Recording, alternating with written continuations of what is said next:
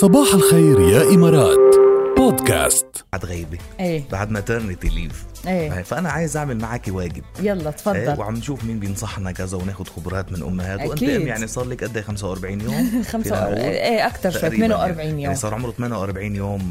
أبو سمرة ايه الله يخليه عابل 148 سنة. ثانك يو. بس لنعمل معاكي إحنا ليش ناخد نصيحة من هون ومن هون؟ قلنا بناخد نصيحة من أهل العلم والمعرفة. يلا جاهزة أنا بدي هيدي القصة جاد. استشارة تربوية من المختصة في الموضوع. ايه وخصوصا اليوم كمان مع بداية المدارس. بس 100%. همسة يونس على الخط. همسة صباح الخير. صباحكم سكر أحلى ماما. ثانك يو اشتقنا لك. نورتينا همسة من أول يوم ولدت فيه وأنا أقول إنه اليوم بدي دق لهمسة واليوم بدي أبعت لواتساب لهمسة وبعدني ببعت لك وبعدني بحكيكي. ما فضيت بس متروقي من سمير أول. ايه ما هذه هي. ما أنا أخذت المهمة عنا. قلت أنا بدي أقول لك يعني صار لها 48 يوم. شو أهم 3-4 نقاط معقول تقولي لي إياهم يا همسة؟ ضروري تاخذي أكثر قدر من الراحة لو سمحتي. وما تتركي نفسك بدون أكل أو نوم. لازم حد يساعدك ضروري حتى تكوني ريلاكس وما تتوتري بسبب قلة النوم. تمام اوكي مهم جدا. تاني شيء رجاء لو سمحتي كل ما ابنك عمل احضني. اوكي يعني لا تتركيه يبكي. الناس اللي بتقولك اتركيه يبكي عشان يتعود بيسكت لحاله.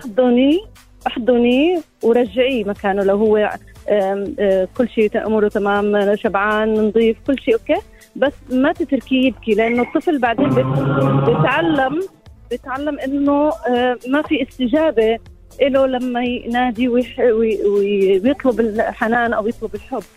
هذا بيأثر على شخصيته مستقبلا. على العموم أنا حابة أقول لكم صباحكم سكر. أنا في مدرسة عمر اليوم أول يوم.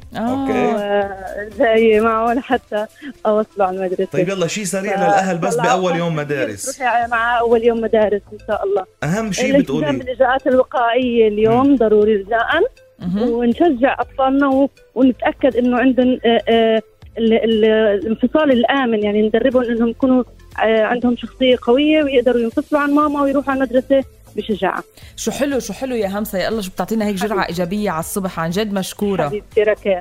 صباحك سكر. صباح جميع المستمعين.